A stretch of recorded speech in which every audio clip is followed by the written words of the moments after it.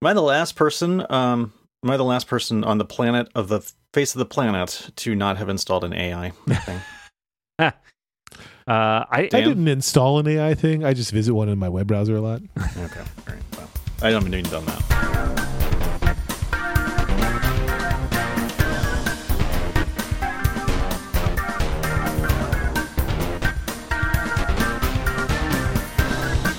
I did install one of those art things because I was just curious. And man, then I was reading in like one of the other Discord communities I'm in where like everybody is super down on AI art. And I get it. Oh, yeah. I get it. Yep. I take what you're saying. But at the same time, I do think people get like just really, really angry about this in ways that, like, and again, as somebody who knows about technology, but also, I guess, this is going to come as a shock to you guys. I'm not a computer scientist. Let's play one on this podcast. Whole podcast has been a lie. That's right. We're 400 odd episodes in. This is what we tell people. This is how I find out. You tell me. Really, Kaiser Soze to you here. This doesn't work anymore. My name is Bob Monitor. I turn around and there's a wall with like Mac and Tim Cook and Apple Watch. Apple Watch is everywhere. Amazon Prime, Prime Day. But the idea of like people are like training this stuff on copyright materials is problematic, and I understand that. But at the same time, I sit there thinking like, well, how does anybody learn to draw? It's like saying the people who draw, by tracing comics, right? Which is definitely a way people learn to draw and stuff like that. Oh, that's copyright. You shouldn't be able to do that. And I get it. Like, if you're then turning around and trying to sell that for a profit, sure, I'm with you.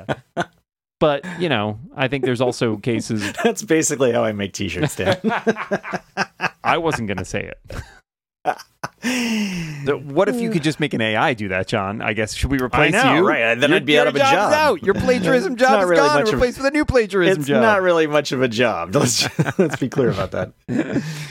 I don't know. So all this strikes me as like, it's one thing to be the person creating these programs and like sort of trying to come up with ways to create algorithms and machine learning, whatever. I guess it's another thing to turn it into a product.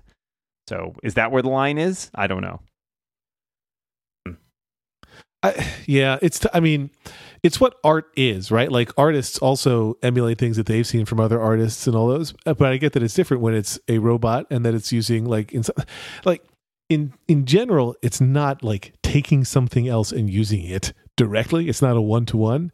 But when you're looking at the text AIs, you can see like it's clearly learning from people, which is why a lot of it sounds like it's written poorly because most people don't write that well. Because people are terrible, yeah. But man, it is a slippery slope, and I don't know what the right answer is on any of it. But you can't put the genie back in the bottle. It's done. It's out. Play with. Yeah, that's it. So, deal with it and try to figure out how. Welcome to the robot apocalypse. Yeah, deal with it, you jerks. I feel like I'm coming off much angrier than I would otherwise.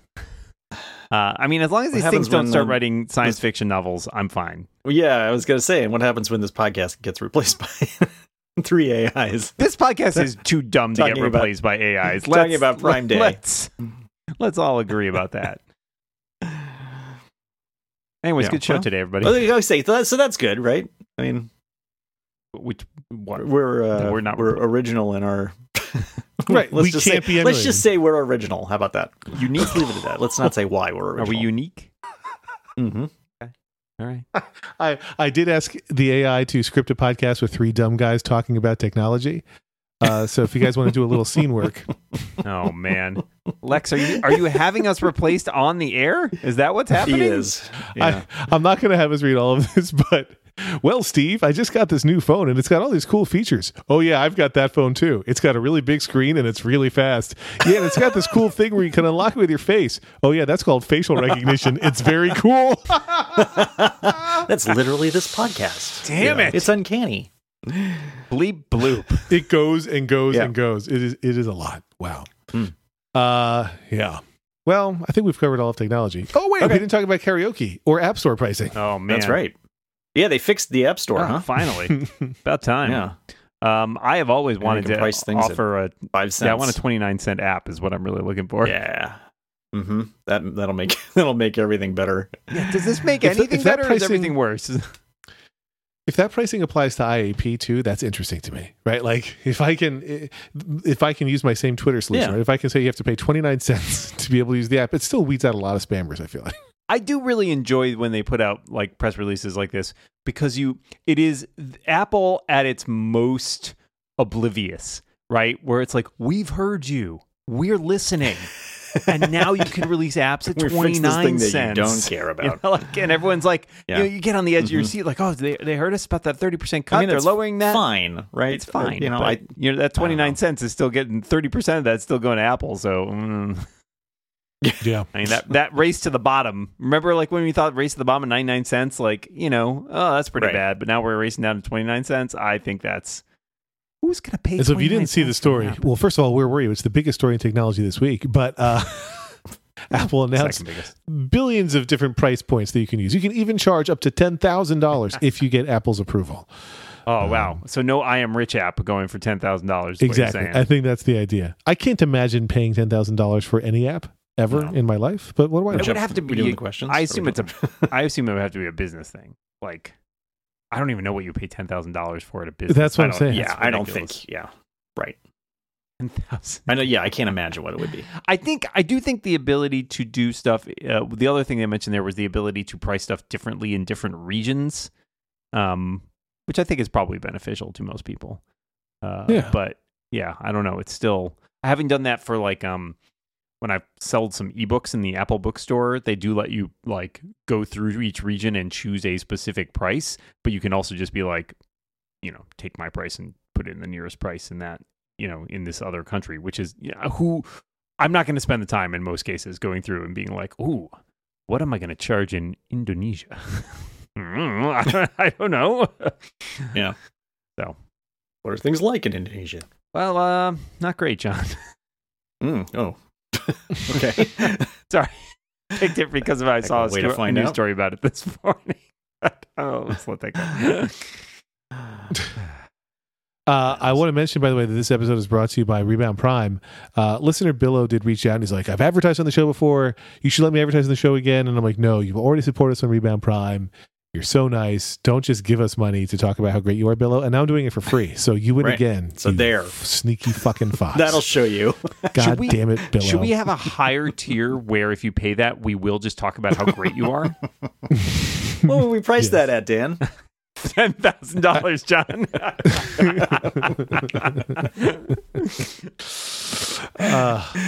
But yeah, so seriously though, if you're interested in Rebound Prime, go to prime.reboundcast.com. You'll see all the info. You get all the bonuses. You know what they are. Bonus episodes, bootlegs, join our Discord, submit questions that we answer on this very podcast, the work, get all these things, and probably more. I don't know. It's fine. You should do it. It's fine. You're going to love it. Wow, Lex really phoning it in today. Yeah, right. Well, Dan, I have a lot on my mind. Segue. You want to talk about that? Yeah, I'll mention briefly that at the end of the year, I will no longer be working for Amazon full time. So get ready for a lot of Amazon product reviews coming this winter. They're the Rebound. They're 2 days shipping you right out of there, huh? And do you want to talk more about that? Like, because you were not part of a layoff. Let's just say. I'm my whole career has been working at startups that get acquired, and then it's like, how long can I hack it at the giant company? And I have not been wronged, but I don't belong at giant companies, right? That's not for me. So I'm going to be going into, for the first time, I'm going to do full time my own thing. I've done my own thing like as a side hustle, and I've done startups with other people, and this time I'm just doing my own thing. And I'll talk about that more later, but if you want to peek at what I'm doing, go to lexfriedman.com/consulting, the sponsor of this episode. But anyway, I'm going to do full-time consulting for folks, and it'll be fun. Lex, is this a good time to mention to you that this podcast has been acquired by Apple, and we all now work for Apple? I quit. Okay. I quit podcasting. Okay. I quit everything. Not quietly either. Loud quitting. Does Apple own Your Daily Lex now too? Because that would be terrible for me. Yeah. Now Your Daily Tim. I would like to also. I'm so excited to talk to you about my day. I would like to acknowledge when Apple put out its podcasts of the year, whatever. I texted Apple podcast PR person Zach Kahn and said, "I cannot believe Rebound didn't make the cut," and he responded with the "ha ha reaction." So. Now wow. You know. brutal. Exactly. Yeah, really. We love that guy. He listens. He didn't say it was off the record when just to be clear. But we mentioned the people who subscribe to Rebound Prime can submit questions, and boy, howdy, did they. We got a lot of questions, don't we? And there's some that you don't even know about because they went to the email. What? iFix.cz says, would you agree that the lack of CarPlay means Tesla hates free speech? Yes. Yes, I would. That seems likely. There was a the Apple Car thing just because right. They're going to put a steering wheel in. Rumor and Apple pedals. Car project scaled back and delayed. Won't feature full self-driving capabilities. I like that they say it's going to have pedals because that makes me think of like those old toy cars you would pedal around. Sure, yeah. That sounds great. I mean, that's green energy right there. Yeah, and you got a kid. I know. So there we go. Yeah, it's like a little horsepower motor right there. Well, it's a little. I think Kank's a little old for that now. But oh no, I think that's a good. I'm not. That's a good job. Yeah, I don't know. I'd probably buy an Apple Car. If anybody wants to use Tesla, DM me. Just not on Twitter. Listener Dan, who I assume is not Dan Morin, says, with your decreased use of Twitter, has your anxiety / stress levels also decreased, or has your overall quality of life increased with reduced access to Twitter? That's a good question. I don't know, Lex. You're the one who's most off. You're like enforced off Twitter. I am enforced off Twitter. I've thought about this question a lot since it arrived yesterday at 10:40 in the morning, my time. I don't think Twitter was a direct cause of anxiety or stress for me to begin with because I had a carefully curated list. I did follow news on it and read about things, but I typically like seeing horrible things that, are happening in the world, or that people who I disagree with, not just disagree with lightly, but disagree with vehemently politically, seeing what they're doing. I mean, yes, it does give me some agita, but I hate not knowing. I feel much better knowing so I can think about it and prepare. Like, I'd rather know the thing and be ready. So I don't feel like Twitter caused me stress. The stress I have felt post-Twitter is more like, what don't I know is happening? So I did eventually, I think I mentioned this last week, or I told you, I don't remember, but I recreated some of my follow list on my not canceled Lex Friegel's account. I made sure that my Lex Friegel's account also tweeted, fuck Elon Musk and fuck Donald Trump. I added Kanye to that list. But it's just for reading, right? So I now feel like I'm still connected, and I'm still a big fan of Mastodon and trying to find the right news sources to follow there, because I would love to not have two different timelines that I'm checking on. That seems like a disaster. But so I don't think it had an impact. Actually, here's the thing: like I love tweeting to an audience, right? I love to have a post that goes out there and can get a bajillion likes. And Moltz, you talked about how like you miss apps that don't notify you about boosts or favorites on the Mastodon side. And I think that my thousands odd Mastodon followers are more engaged than my 10,000 something Twitter followers once were, because I think more of them are real and still active. But I think I missed that. So I think I have some stress of, am I wasting my great jokes on Mastodon? I don't know. I found the feedback pretty good. I've gotten a fair number of, and I don't have notifications turned on to the point where like my phone doesn't buzz when I get a like or something like that. I will go periodically throughout the day. I will go and check and see, what's going on. But I don't have it sent to me because that would drive me bananas. Instead, it injects a small amount of amphetamines into his system endorphins every time. I get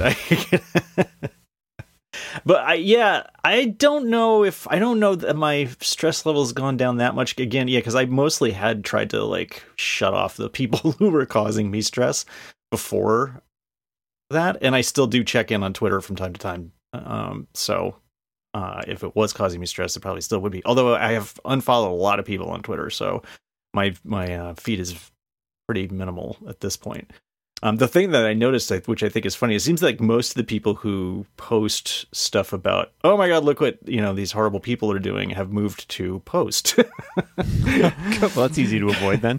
Which I find very amusing. It just seems like all of the people who are constantly in an uproar about every single political thing that happens are now on post. So it's nice to have them in a separate area. I've really mainly only been. I'm like retweeting some stuff and replying to people on Twitter, but I haven't really like posted anything in a while, and I'm only sort of glancing at it infrequently. But I'm like Lex. I don't think it caused me a huge amount of stress unless there was like, one of those days where it's like somebody's become the main character today, right. And then it's like, oh boy. I mean, 2 to 6 years ago, it caused me lots of stress, but that was not necessarily one thing that I've noticed. This makes sense, and I think this is going to potentially. What I'm about to say has the risk of sounding judgy, and I truly don't mean it that way. I think that the less famous of us are likelier to be comfortable leaving Twitter and going to Mastodon than the more famous, right? Like, if you've already built, Jason Snell or John Gruber, who are both like trying Mastodon and testing the waters there, but they have tens of thousands or hundreds of thousands of followers on Twitter, and I can get that's hard to walk away from. I mean, for me, it was easy to walk away from 10,000 because I was given no choice. but you were shown the door. I have this new thing that I can't tweet about. Anyway, so but like I totally get that, right? If you have a big and especially a big and engaged audience there, like moving to Mastodon where you'd be starting over feels tough. Like that feels burdensome. So I get why not everybody's making that leap, but I think I mentioned this last week too, but it does feel like Mastodon is continuing to start pushing over that edge. And if the trend continues, I would imagine in a couple of months I'd be okay just shutting my Twitter app completely and deleting it from my dock. There's a couple things of Mastodon that do like still irk me a little bit. Like there was one the other. I think, and not just technologically, but like people talking about like, oh man, if your feed's too empty, you're not using Mastodon right. And I was like, fuck you, I don't want that many people. Like they're like, oh, if you haven't seen anything in like the last half an hour, it's because you're not following the right number. Of people. I was no. I'm fine. I'm following exactly who I want to follow. Leave me the fuck alone. I'm very close to muting the word Mastodon on Mastodon. Very close. I'm not there yet, but I'm very close. Would that block people who have Mastodon in their instance name? That's the goal. I want to get rid of you too. Okay, sure. Listener E-Man says, Jesus, this one I did not read at the time. Considering Lex's relationship with Elon Musk, has he installed the Tesla full self-driving beta in his cars yet? This is the MIT Lex Fridman podcast, right? It is not that podcast. I'm worried that if Lex installs the full auto driving thing, it will try to kill him. Oh, I do have it installed, and I fully assume it will try to kill me at some point. I mean, it has. I mean, specifically you. Like, I assume it's wired up to the Twitter ban, right? And it's like, suspend you from Twitter, crash your Tesla. Probably is now. Yeah, Elon's just going to send you into a ditch. Mm-hmm. I do use it sometimes. It is sometimes great, and sometimes whatever the opposite of great is. Very, very terrible. I feel like that is not a performance that I really want from my car, is sometimes great and sometimes terrible. Mm-hmm. Mm-hmm. Yeah. I find it interesting, though, that Apple is just kind of giving up on, we're not doing self-driving. I mean, John, at least to begin with. I'm sure they probably haven't given up on it completely, but it's just like, man, we're going to do this self-driving car, and we're going to do it in 4 years. Like, 10 years later. John, no, we're not I'm not even sure they're ever going to make a car at this point. This is, I mean, come on. Okay, all right. You want to put a bet on this table? What happens first? Does Apple come out with a car? Or does the government actually enact the Real ID mandate? I'm going to say the Real ID. You know what? First. I'm not sure. Yeah. Actually kind of iffy. I'm still so mad about that. I did drive far to get a Real ID appointment and had to pay to renew a license that otherwise could have been renewed for free. I still don't. Just so I could get Real ID, don't have one. And then it expired. I don't have one either. Yeah, I think I renewed my license. I had to renew my license like shortly before you could even get one. Yep. I did it 3 weeks ago. Like I just did it. Jeez. Did you at least have the Tesla automatically drive you there? Or? I mean, they did just kick it down the road again. So yeah, exactly. Yeah. I don't know. Dan, that's a good point. Like, I don't know why Apple would make a car exactly. I think that. But I also don't think that Apple wants to make like a screen for a car. Like that's not what Apple is going to. If Apple's going to make a thing for a thing, it's going to be its own thing, right? They're not going to do any more rockers. So I don't think it's going to be like CarPlay as far as that'll go, right? To Apple. Well, but they and they have that whole new CarPlay initiative that they showed off this year. I'm kind of. It's never really made sense to me because there's so many ancillary things that go into making a car that made me wonder, like, why would you want to get into this, right? Like the maintenance is one example, right? Why would you want to get out of my dreams and into my car is the question on everybody's mind. Well, I mean, is Apple going to turn all of its Apple stores into Apple stores with garages where people can like realign your tires? Like, I don't know. That's a great point. Weird. Where on earth would Apple sell Apple cars? That's a great point. I always found it very strange. And I get the idea of it sort of as like a moonshot pie in the sky thing, but like as a real product that ships, I've just never been able to see it. I understood it when it would autonomously drive to your house. I mean, that made sense. But I'm all in on Apple making a plane, self-driving. No, honestly, given the time horizon on which real successful self-driving cars exist, my hunch is that if Apple is truly in that puck is going mentality, I think that by the time it's really successful and mainstream, private car ownership will be minimal. Well, this is exactly what I was going to say, which is I honestly think, here's my free advice, Apple. Shut down your car program and subsidize like public transit, basically. Right. Make a really good bus. There you go. Well, or just give that money to your public transit agencies. I don't know. Like they are definitely not going to do that. But it should not be encouraging, more car driving, essentially. Yeah. I hope and believe that listeners of this podcast enjoy when we answer questions from listeners, because there's a whole bunch. And I imagine even if you're not a Rebound Prime listener, that like just the conversation dispersed is good, because I don't know, sometimes I feel guilty, but there's still a shitload of questions. So here we go. Brian Moon says, I heard that Micro.blog can host podcasts. Would hosting a podcast on Micro.blog be sufficiently easy for a non-nerdy person like my sister, or would she end up bugging me for support? I think you would have to help her with like the first episode, maybe 2, and from then on it would be extremely easy. That is my answer as a person who posts a podcast on Micro.blog. I know nothing of this Micro.blog. I know what it is. I just never really used it. So, Listener Zach Knox says, how's your Mac Mini, Moltz? Well, welcome back to the Mac Mini Chronicles, where a rotating number of hosts talk about the Mac Minis and how they've gone bad. Can we hear the Mac Mini? Dan and I were texting. Dan was kind enough to kind of help me out a little bit. Did I help? Provide some advice, and the blind leading the blind. It didn't get me anywhere, but but he was kind enough to help to try.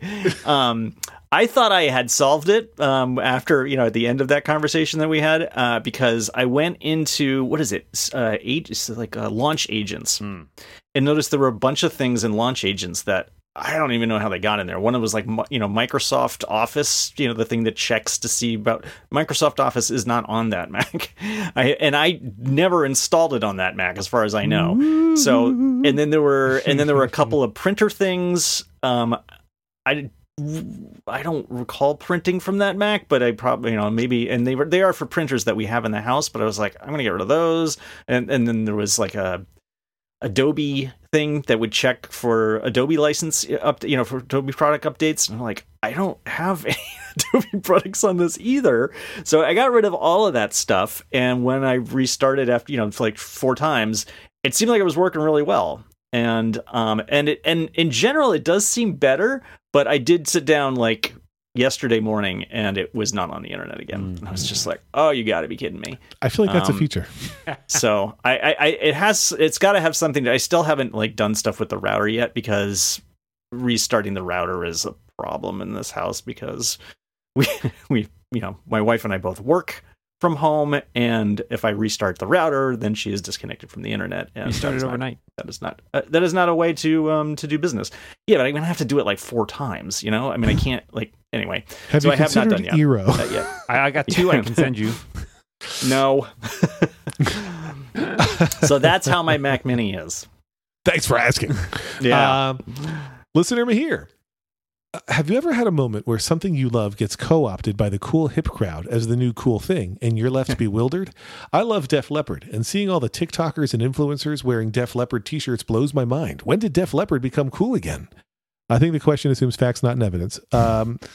But I guess actually Apple products are a thing that hits that for me. That's a good call. Oh yeah, that's true. I do remember. I distinctly remember though. I had a Batman bumper sticker on my car in like 87, like just the round, the bat signal, and then that Batman movie, the Michael Keaton Batman movie came out, and everyone was wearing Batman t-shirts and Batman. I had Batman bumper stickers and stuff. I was like, I peeled it off my car. It's like. It was cool before it was cool. I was just really upset when my my books got co-opted by the cool hip crowd and made it insanely popular. Sure, it made me sad. Right? I really liked those before anybody else did. Right, and everybody was walking around wearing those t-shirts. Yeah, I think are available on cottonbureau.com. Apple is probably my most real example of this. The other way that this comes up in my life is like, is Weird Al Yankovic, which is a very cyclical thing for him. Like he, his albums are relatively few and far between overall. Especially most recently, he hasn't had one in like 4 or 5 years. When an album comes out, he really becomes very zeitgeisty for a little bit, and I'm like, well, I never stopped. There's a treatment for that, by the way. Mm-hmm. Yeah. This movie comes out and people are like, whoa, Al is so great. I'm like, no, he's always great. You're just not always paying attention. But I like when things that I like, I mean, you called it getting co-opted, Mahir, but I like when things I like get more popular. That's a good thing for those things most of the time. I almost was tempted to trot out Star Wars in the idea that with Star Wars had ever been unpopular, but I feel like when I was growing up, there was a period between that original trilogy and like the insanity that is Star Wars today, where it was like, those movies, those were fine, but like, I was like reading all the books and, playing every video game that came out and everything. And now we hit that, to your point, Lex, about liking when stuff gets popular and people are like, I don't know, is there maybe too much Star Wars content now? I'm like, no, fuck you. There's plenty. Don't stop. It's just right. It's just right.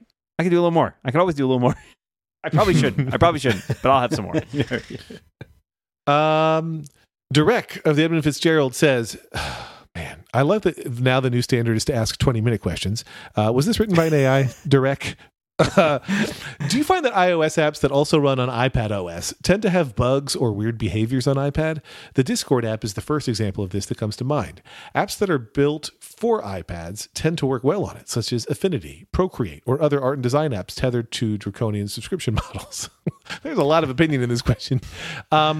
No, I don't tend to find that. And I actually use Discord on my iPad without complaint, although maybe I'm not a heavy Discord user. Affinity does not have a subscription model that I know of. I just bought it. I mean, I don't know. I bought it outright. So anyway. I get what you're saying. I mean, and I think fundamentally the issue is that people test much more on the iPhone than the iPad because the iPhone, there's more of them, right? Like there's way more iPhones than iPads. So I think people probably, and companies probably spend a lot more time with QA on iPhone versions of clients than iPad version of clients. That said, I mean, I think there's probably a bit of sort of anecdotal stuff in here, right? Like I'm not sure that's 100% true, but yeah, I mean, I guess if your app is designed for the iPad, it's going to be tested better on the iPad, if it's an iPad first app. Probably. Doesn't shock me.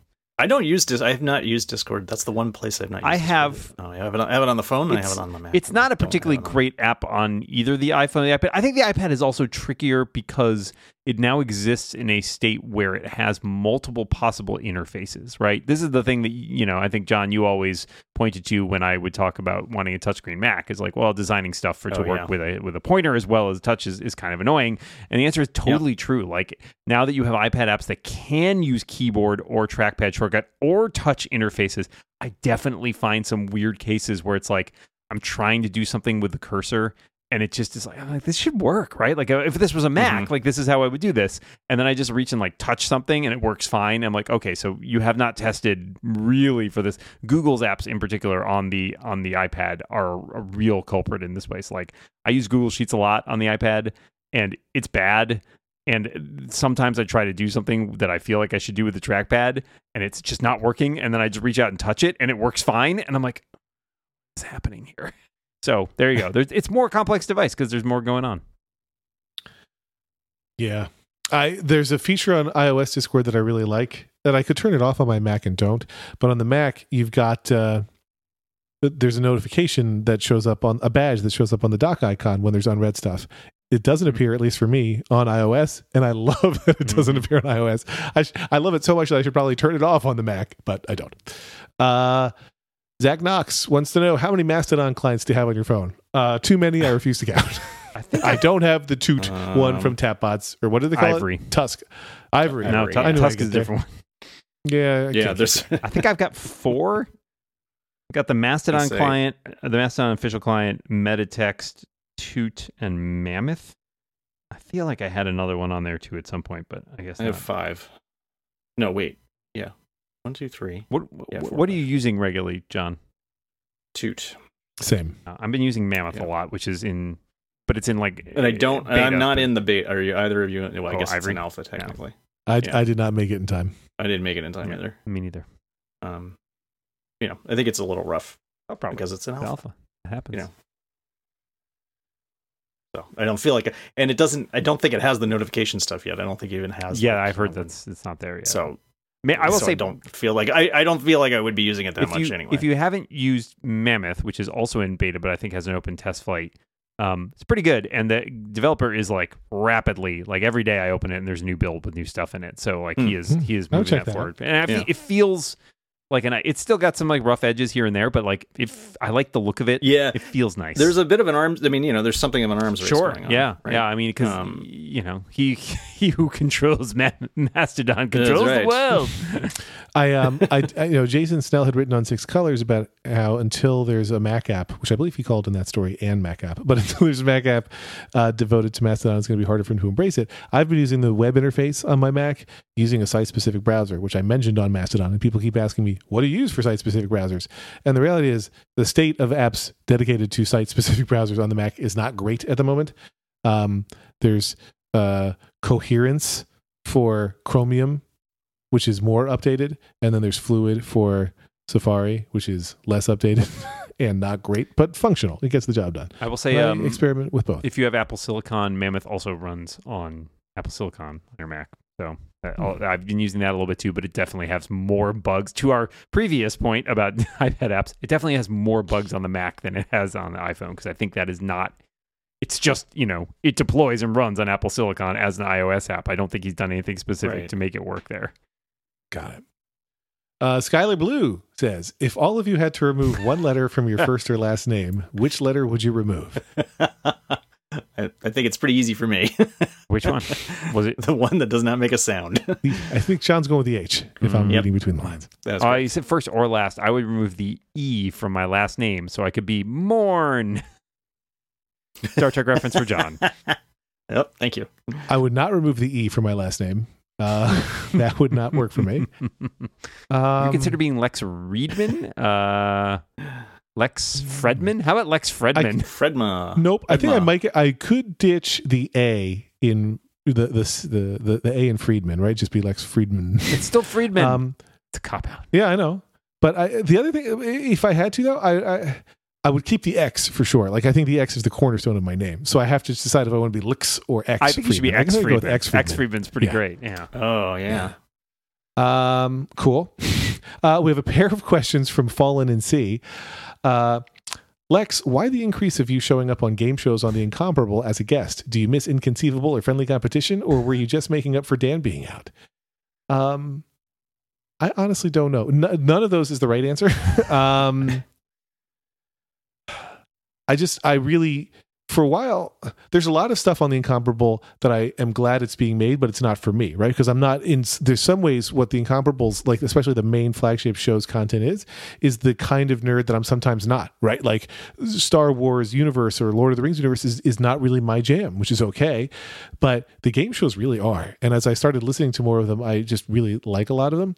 I pick and choose my games largely by who else is playing them. There's panelists who I get to hang out with only on podcasts. And so I think that's the answer. I'm doing it to hang out with people who I like. That's why. I miss going on game shows. I'm just starting to get back into trying to get back on podcast because my evenings are a little easier to schedule now. I really have to do another Friendly Competition. I know I have to do that. Somebody tweeted at the Inconceivable account like the other week. Like, same. Yeah, I love this. Friendly too. I missed this. I missed this show, and it was a response to my last post, which was like 250 days ago, and I was like, oh, I had that. Boy. Well, maybe next year. Fallen at Sea also asks, have you guys tried using the Lensa app to create some AI-enhanced selfies? If so, any interesting results? This is like tangential to our AI art conversation from earlier. I did try it. I did try it because so many people were. It's impressive to me that so many people were when you also had to pay to use it. That is, it's a little uncomfortable about that, but I was like so intrigued in it. I did give them like the $4 or whatever. Yeah, I did too. I really didn't like mine, and I don't think it's like. I don't think it looks enough like me. Like they just didn't quite seem to capture me the way that I think of myself as looking anyway. But I liked just about everybody else's who I saw.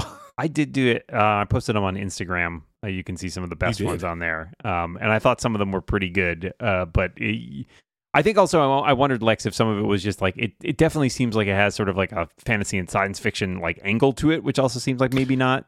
not the Lex Friedman we know and love? I just like I had it gives you like 10 or 12 or something, and some of mine like had my head cut off, which was weird, and then they really did not.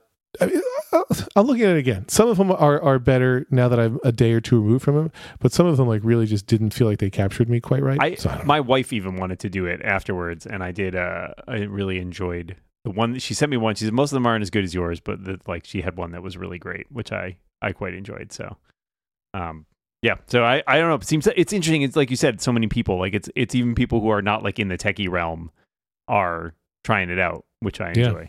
I just texted you guys a bunch so you can enjoy those when they come through. A pair of questions from Zach. Would you buy? Oh man, Anime Lex is adorable. Sorry. Would you? I really like. Would you buy an app for $10,000? Asked and answered, counselor. No. Let's see. What is your go-to karaoke song? Now, this is a good question. We didn't really talk much about Apple Music's announcement regarding karaoke support in the app, which I don't really exactly like. It'll have synced word by word lyrics.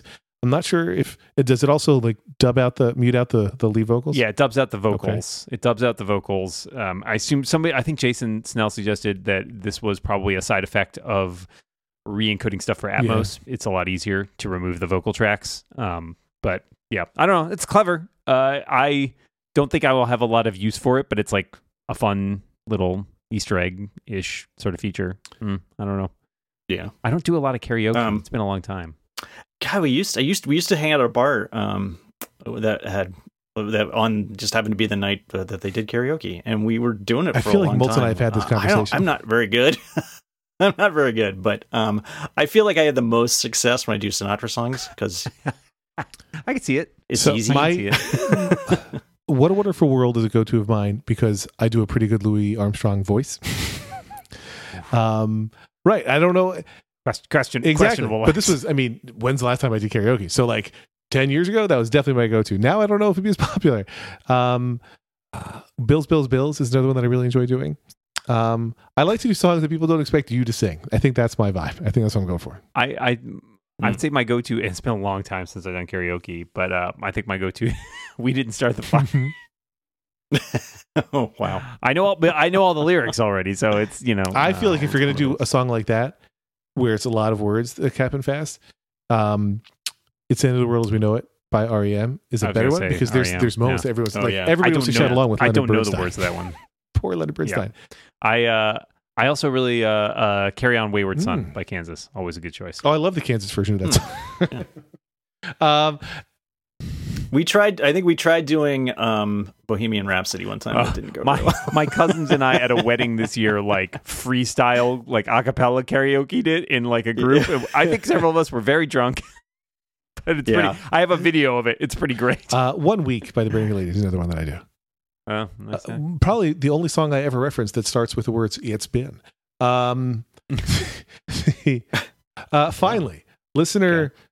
I don't know if I'm going with Mahori or M Hori, but listener Mahori says, "Do you have a favorite holiday movie / show aside from the Star Wars Holiday Special, of course?" Boy, Star Wars Holiday Special can die in a fire.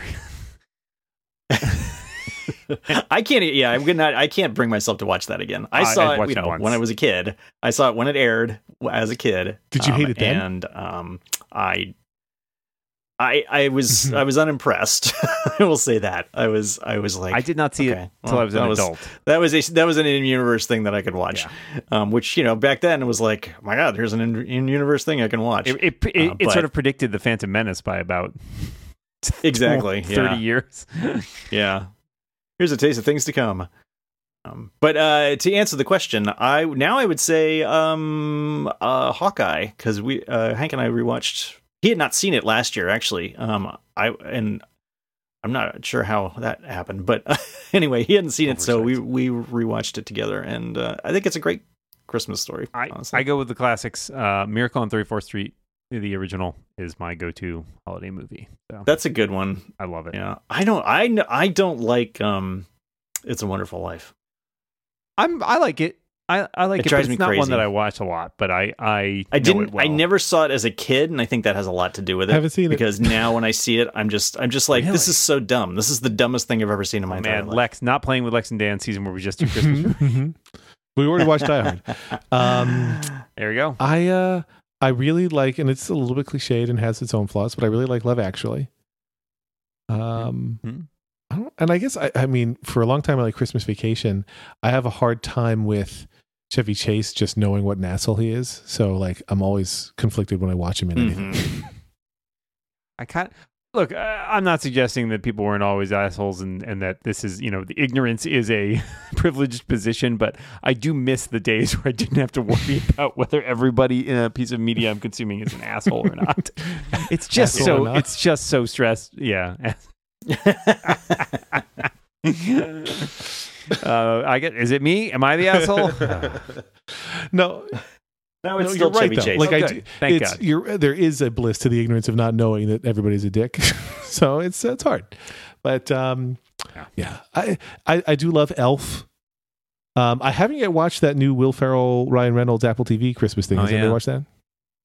No, I might check it out though. That seemed cute. Oh, and Dan and I just talked about the Guardians. Yes. And is the Guardians Christmas special like a parody? You may go to the most recent episode of Biff to see. But does that exist as like a parody of the fact that Star Wars did a holiday special? No. Okay. It is not related at all to the Star Wars holiday. Not an illusion. Not a thing. Okay. Yeah. That was my read on it. It's just it is a holiday themed 40-minute thing set in the Marvel. Here's another Christmas thing that I like, although I haven't watched it in a long time. Stephen Colbert did a Christmas special a few years back, and it had incredible music written and performed by Colbert himself, and it was really fucking funny. So if you can find that, highly recommended. Stephen Colbert Christmas. All right, there you go. That's it. That's the questions. Good night, everybody.